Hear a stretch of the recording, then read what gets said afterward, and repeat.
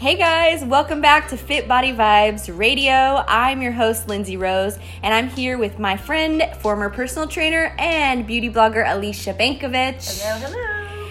And we're going to be talking today about the feminine and masculine energy and how to find balance between both of those. I know for me, growing up, I had brothers, so it was really difficult for me to connect into that feminine energy and really be able to connect with other women and find that balance in friendships and stuff.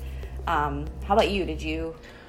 I have kind of a twisted relationship with my masculine and feminine sides. Yeah. Growing up, my mother was not especially feminine. She was actually quite a tomboy, where I actually was pretty girly, liked pink, and obsessed with makeup and those kinds of things. And after my parents divorced, my mom dated a man for 10 years, and I guess I'd call him he was my stepfather, who hated women and hated feminine women. Oh. And so growing up and getting into adolescence, living in a home with a man who felt that way about women and really about femininity, I had to protect myself. So I kind of built up a protection barrier of a masculine energy so that he wouldn't hurt me. Oh, wow. Yeah.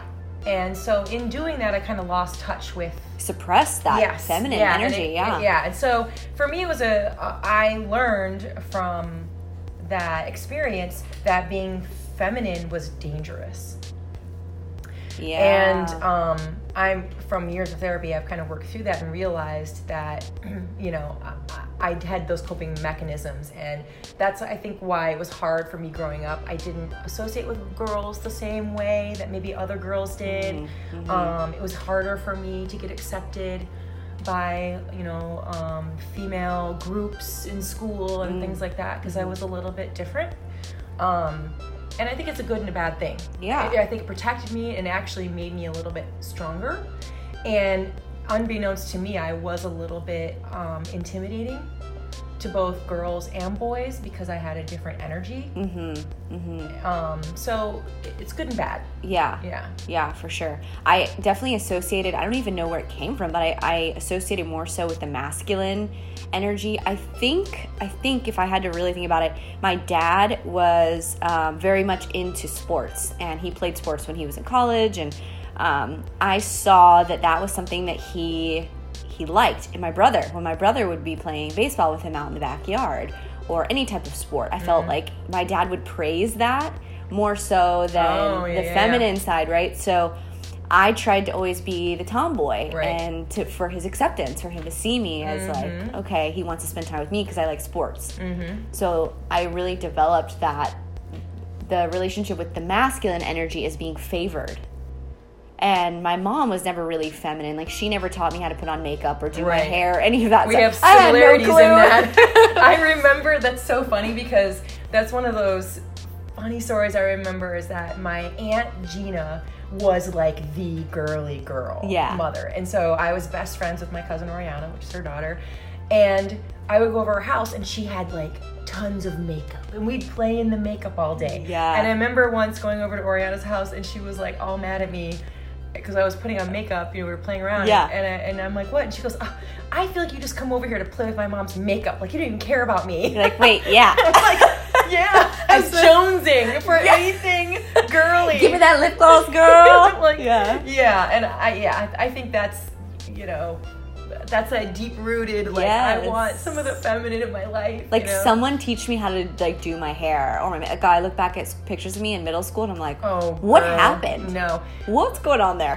I had curly Afro-y hair, glasses, and braces. I was a train wreck. Oh, hey. Do you have pictures? I think we need proof. Oh, yeah. I can show you some scary pictures. And, of, like, teeth. My brother, I have an older brother. Okay, so here's the thing that's similar between us. Yeah. I have an older brother. That's my only sibling. And so, I don't have a sister to kind of bounce that off of or whatever. And I remember, this is, how, it's really funny how siblings can, you know, he and I growing up together, I can tell these stories and they kind of sound horrible, but when he and I talk about them, they're really funny. Yeah, you know, but he would always make fun of me and say things like, oh man, your teeth are so screwed up, like you can eat corn on the cob through a picket fence, you know, and so you're like, oh man, yeah, there's a good one. Yeah. You know? Oh my gosh. Yeah. But for sure. That's what brothers are for, though. It wasn't a pretty sight. Yeah. My brother was the beauty. I always tell people that. My brother was the beauty. He, like, when he was little, people would stop my mom and, like, go, oh my God, you have such a beautiful little girl. Oh my gosh. And she's like, oh no, he's a boy. Yeah. But he had that perfect, straight, jet black hair, white skin, and bright blue eyes. Oh, like jerk. Seriously? And perfect teeth. Yeah. And I came out like maniac. Like seriously. And is this my child? My nickname was either Wild Woman, which is that was my nickname as a child, or Shirley Temper, because of the curly hair, and I was kind of that makes a bit sense to handle. So that makes sense. Yeah. And your blog is Waiting to be Tamed, so kind of sums you up. A little bit that all works together. Yeah, but you know, I think this is something a lot of people don't talk about. Yeah. So before we talked about this, you probably wouldn't have known that somebody else struggles with that same issue. Sure. I think it's a big thing for women. And it's something that, you know, talking to my mom, she struggled with it too. Because her father was really abusive. And to protect herself, she became a tomboy. Yeah. I mean, he was physically abusing her other sisters, and so that was part of her. So instead of him, you know, like molesting, he would beat her. Oh. But, you know, sometimes you pick the lesser of two evils. Yeah, but I mean, I think that this is a story that's happening everywhere. Like, is it even safe to be sexy? That's what was passed on to me, was that kind of precarious place. It's really fascinating because even on my dad's side of the family, they're Italian, and so for that mindset for them, women had two rules. There was two women that you could be in that family. You were either a bookworm and not the smart one, but you weren't really that pretty, or you were super pretty but not very smart. Oh, it can't be both. You can't be both. No. That's like, I don't know, some hole in the world will open up like a vortex. That ever happened. That's it, it's over. Yes, God is here. It's over. And I think that's why I never felt like I fit in with them, because I didn't associate completely with either one of those girls. I mean, plus I had a lot of masculine energy too that I kind of took you on favored to protect that. myself. Yeah, you favored that side. And so, you know, I had that whole thing going on, and what a horrible way to keep women kind of in a box. Yeah, really. Yeah. Women can't grow that way. Right. You can't really, you know, become your own self. And I think that's something that happens to a lot of us. It happened to me. I never really fully, you know, discovered who I was till later on in life, and was able to work through all those things. I mean, really who you are, not who you felt like you had to be. Right. You know, and that's like one of those things that I can go back to some of my, like, let's say early 20s when I first moved to California. I was in a really bad relationship and going through a lot of like just emotional trauma, you know, stuff. And I remember I used to say to the guy I was in a relationship with, we get these big arguments, and I would scream at him, I don't know who I am. Because I didn't know who I was. Yeah. And what I didn't realize is that I wasn't saying that he couldn't do anything to fix that. I was screaming it because I was trying to tell myself. Yeah. But I wasn't realizing that's what I was trying to do. Yeah. And then later on in life, I kind of figured it out. Like, oh my God, I really didn't know who I was. Yeah. How old were you then? Like probably early 20s. Yeah. I feel like that's something a lot of women experience and go through as they get older into your young adult, you know, 20s, 30s area. It's like, who am I? Yeah. Who am I? Not who have I been told to be or who has the media told me to be, but like, who am I? Who really am I? Yeah. And unfortunately, it happens, you know, you get into relationships with people. I know, same thing happened to me, getting into a relationship that reflected back to me how much I didn't value myself. Yeah. How much I didn't love myself. And that's like how a lot of us kind of get woken up to the fact that we're not really in tune with who we are. Yeah. We're not really in touch with who we are. Yeah. And unfortunately, it takes those situations sometimes for us to realize that. Mm-hmm. But yeah. And I think it goes deeper than that too. It's I think part of why I have a writer's mind, I'm an observer, and I've always kind of been good at observing life, like things that go on, and having a really close friend who happened to also be my cousin.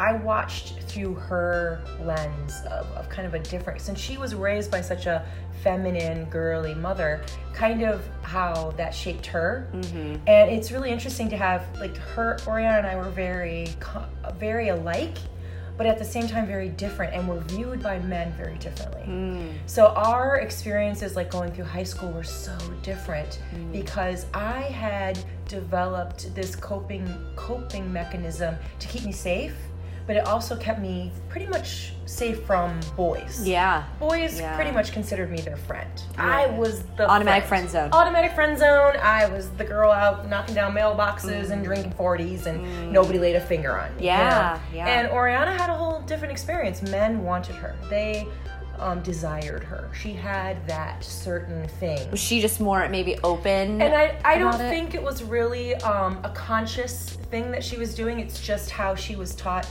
to deal with her femininity and sexuality. Yeah. Interesting. And it is really interesting. And I think one of the most fascinating things was, after high school, and her and I had lots of talks about this kind of stuff, and I remember saying how crazy it is that we had such a different experience in high school. Hers was not good. And mine, I'm like, I pretty much escaped unscathed. From a pretty crappy high school too that we went to.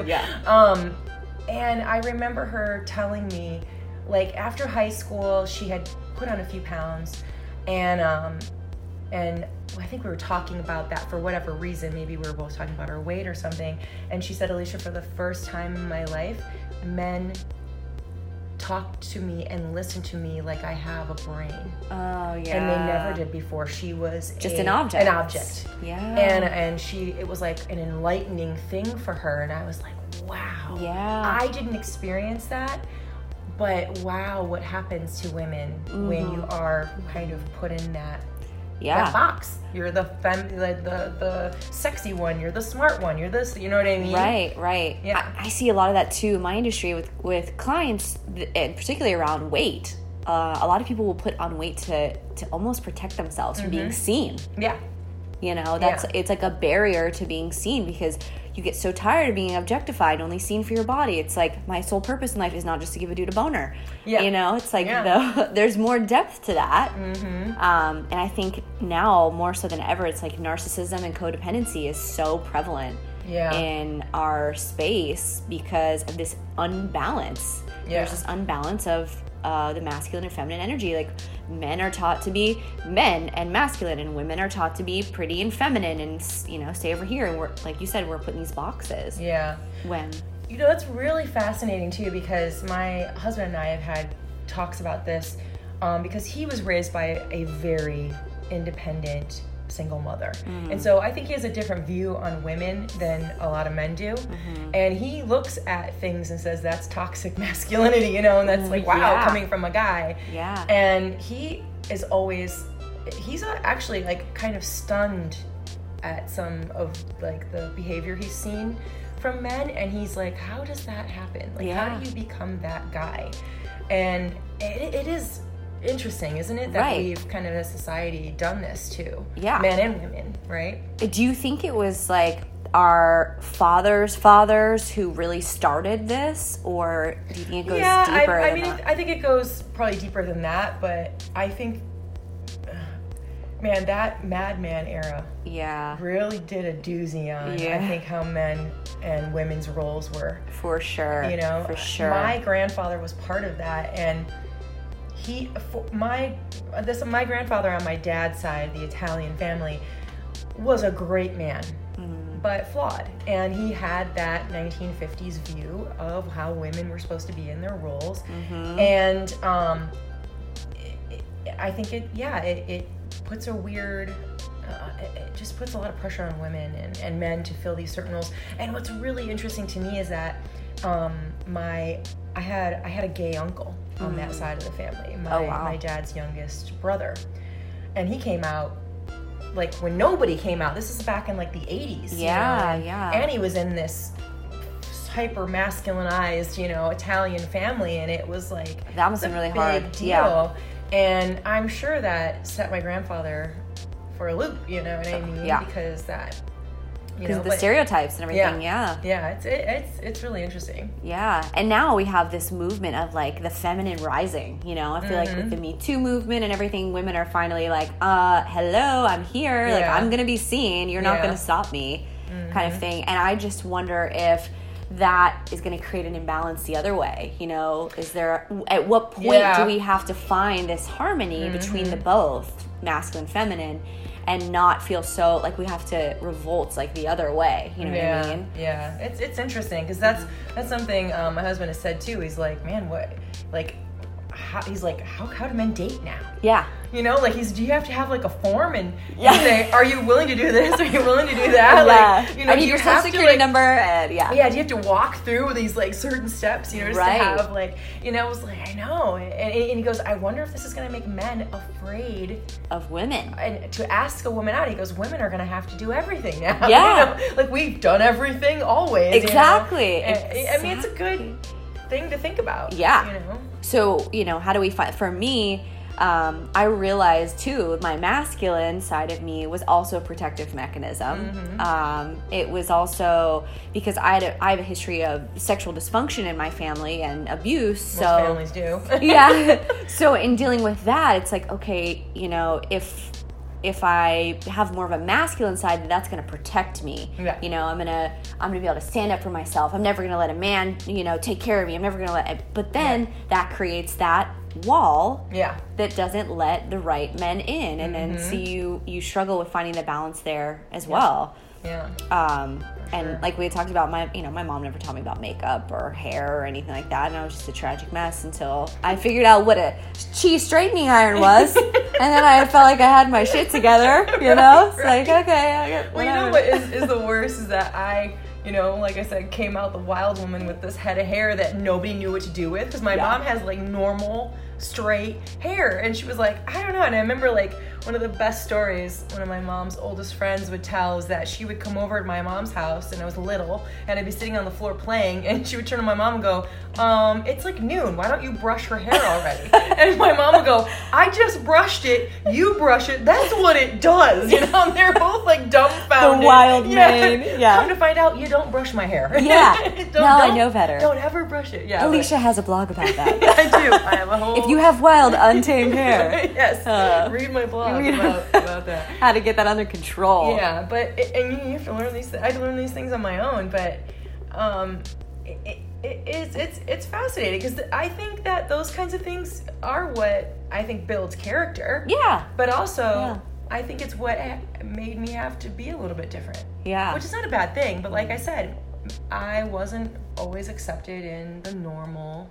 I'm glad I wasn't accepted actually in the normal cliques and things like that in school because I was a little bit different. Yeah, and it's a good thing, It's like now, like, do you feel like you have a healthy relationship with both sides now? I think, I struggle still. It's so funny because when I first started dating my husband, I remember he told me, after we had dated for a while and I kind of calmed down, but when I'm first in a relationship, I'm still in that protective stage. Are you going to hurt me? And so I can be a little bit tomboyish. Yeah. And he even said, he goes, man, I was thinking in my head, man, it's like I'm dating a guy. Yeah. Because people have said that to me too. What's up, bro? Yeah. I just was that girl. And I will say I still am kind of like that. If I go, like last night I went out with a girlfriend and we had sushi. If I'm going to just go out with one of my girlfriends, I wear pants. I wear a certain outfit. Yes. If I feel safe in going out with my husband, I'll wear a short skirt, something sexy, because I feel safe that I'm going to be protected. Isn't that an interesting thing yes, that we do? I'm sure most women can totally relate to that because same thing. It's like I'm not going to go out and wear like a short dress when I'm by myself and I'm walking down a dark street at night. Right. Exactly. And it's hard. The sad thing is that we live in a space that's like that we don't feel comfortable to wear whatever we want, and we have to feel like we have to cover up or whatever in order to be safe. So that's interesting too. It is interesting. You know, growing up where I grew up, let's see, so I grew up outside of Detroit in the Ypsilanti, Ann Arbor area. Detroit. D-town. Yeah. And I, at one point with my mom, lived in like what you would call a co-op housing. It's basically a bunch of families live in a big house together that has different apartments, but you share the costs of things. So like every week, every Friday, one of the families made food for everyone. It was very hippy-dippy. Okay. And it was like you just kind of combined everyone's resources to help everyone out. Oh, that's Great cool. concept. It was a little bit wild. Yeah. It was kind of like shady. Yeah, there were a lot of kids running around with like no supervision kind of thing. Oh, yes. Because there was a lot of weed happening. Yeah. It was the 80s. And you did say hippies. So. Yeah. But what's really interesting is this was in Ann Arbor, right on U of M's campus. And I'm sure you're aware that rapes on college campuses are rampant. It's an issue. Yeah. And Ann Arbor was no different. And there was this activist group. I think I was reading some information about them. I can't remember what they were called, but it was started in the late 70s and went into the 80s, working against campus rapes. And they would go around, and wherever there was a rape that had been reported to the police, they would go to that location and put a big stamp on the ground that said "woman was raped here." Whoa, and it's eye-opening. It is eye-opening, and they were all over the place. Wow. And I remember being a little kid playing hopscotch on the sidewalk with a big stamp that said "woman was raped here." Oh my goodness. And isn't that fascinating? That what's really weird is I think I knew what that meant. Yeah. You know, even at a young age, I think you're just you know. Yeah. You know, your mom, like, it's just, you don't even talk about it. You just right. know. It's one of those things. Yeah, it's one of those things, and it's everywhere. Wow. Yeah. And it's such a young age to have to just know that was a part of life. That. Yeah. There was no protection. That affects you on a cellular level, obviously. Oh, for sure. And there were other things that happened in that house that will, Yeah. we can tell stories later, but right. That affects you. I mean, this is what women have to deal with every day, right? I mean, no wonder they built up protections for themselves and things like that. So for sure. You know, and what that also makes me think of is, so on my mom's side, you know, I dealt with her kind of stuff that she kind of put on me with her being a tomboy and being protecting yourself that way. But also on my dad's side, I think my dad put a lot of that on me too, because his mother was a victim of rape. And she had been through lots of therapy and was very vocal and talked about it, which is pretty ahead of the time. A lot of women felt comfortable to do that. Yeah. But at the same time, I think that my dad wanted to protect me from that kind of thing. So he didn't want me to be ultra feminine either, because his mother was. And I think that was seen as like a sign of weakness. I think in his head he was like, oh, see, if you're really feminine like my mom, that could happen to you. And so I kind of got it from him too. I remember like our biggest arguments growing up was school shopping.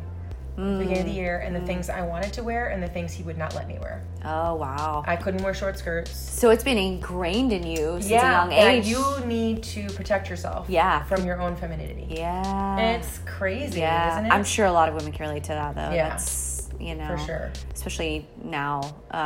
So what are some things that you feel like have helped you to feel more comfortable in embracing femininity? I think for me, it's makeup, beauty, my obsession with those things.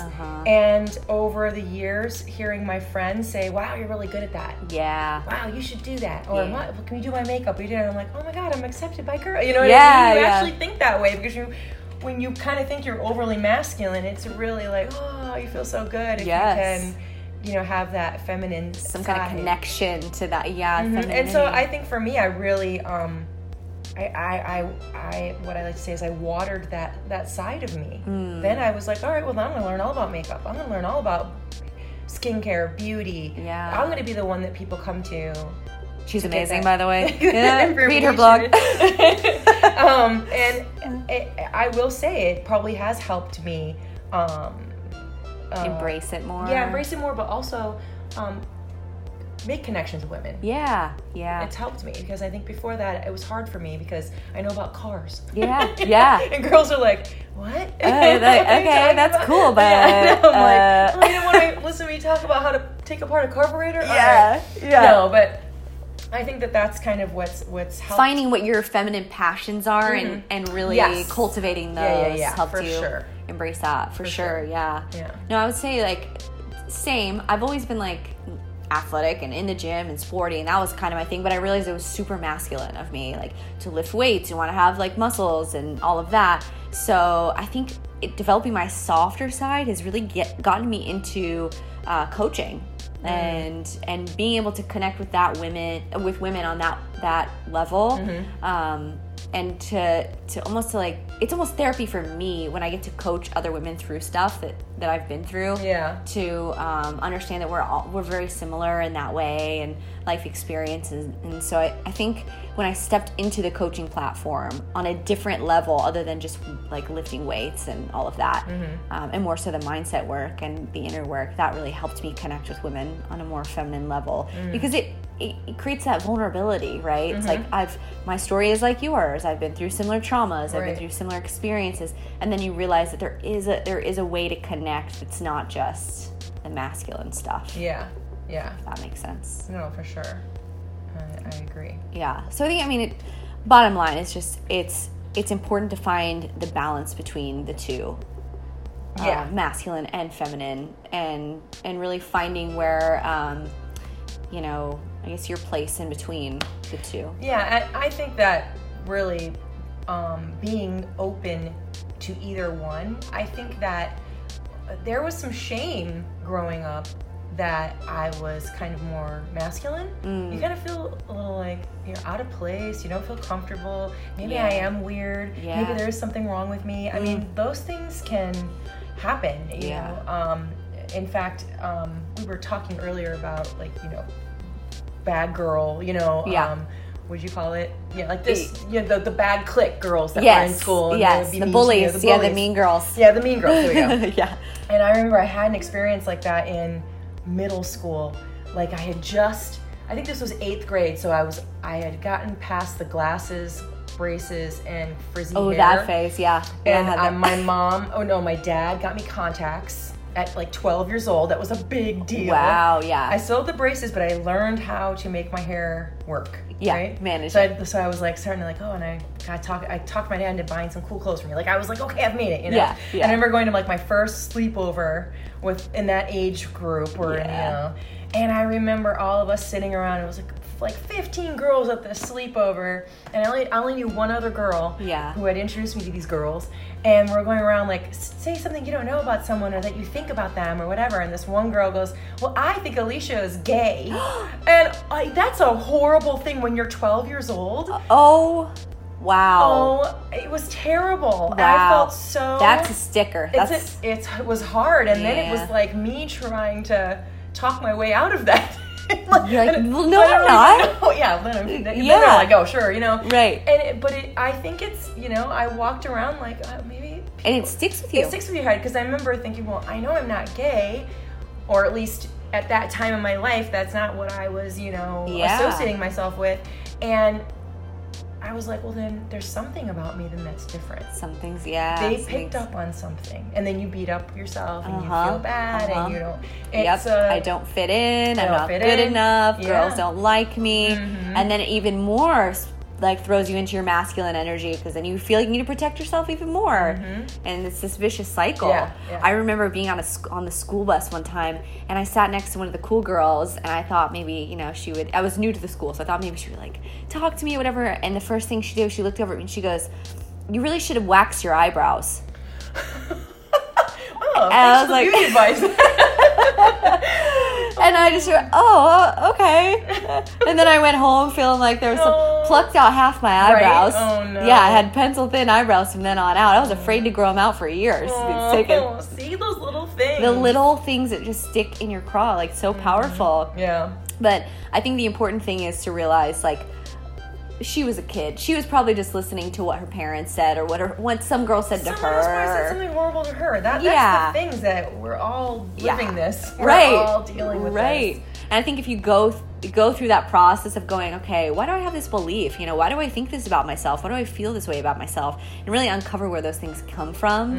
You can start to have not even closure, but it's almost like a release of that feeling or that thought or belief, and to know, ask yourself, is this even mine? Yeah. You know? Oh, no, for sure. Is this even mine to carry? Or is this something someone threw at me, or like a dart or a dagger, a dagger somebody shot at me that I've been carrying around this thought about myself? And I think once we kind of become aware of those and conscious of what we're thinking and feeling about ourselves on a regular basis, that's really where the liberation comes from. And accepting who we are, and that these stories aren't necessarily really who we are. They're just what we've been kind of told.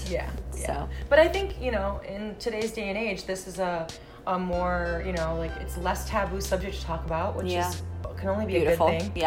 And, you know, I think that maybe future generations won't have to deal with as much of this as we have, maybe. That's our hope. Looking on the bright side. That's our hope. I mean, that's the reason why we have these conversations, and hopefully it gives people the comfort to know that they're not alone, you know, in struggling with this, and that it's okay to talk about. It's okay to, you know, do some self-discovery and really think these things through, and to talk to our children about, and, you know, open up to our girlfriends that are probably struggling with the same shit that we're dealing with. They just don't know how to talk about it. Yeah, exactly. So I think it's important, definitely important now to talk about this stuff. Agreed. So, well, thank you so much. I hope you guys found this helpful, this chat about masculine, feminine, and all that jazz. If you want some beauty tips, beauty advice, head over to Alicia's blog. It's waitingtobetame.com. Woo! Cue the music. And if you like this conversation, definitely leave us a comment below so we can give you more content like this and better. And thank you guys for listening. Bye. Bye.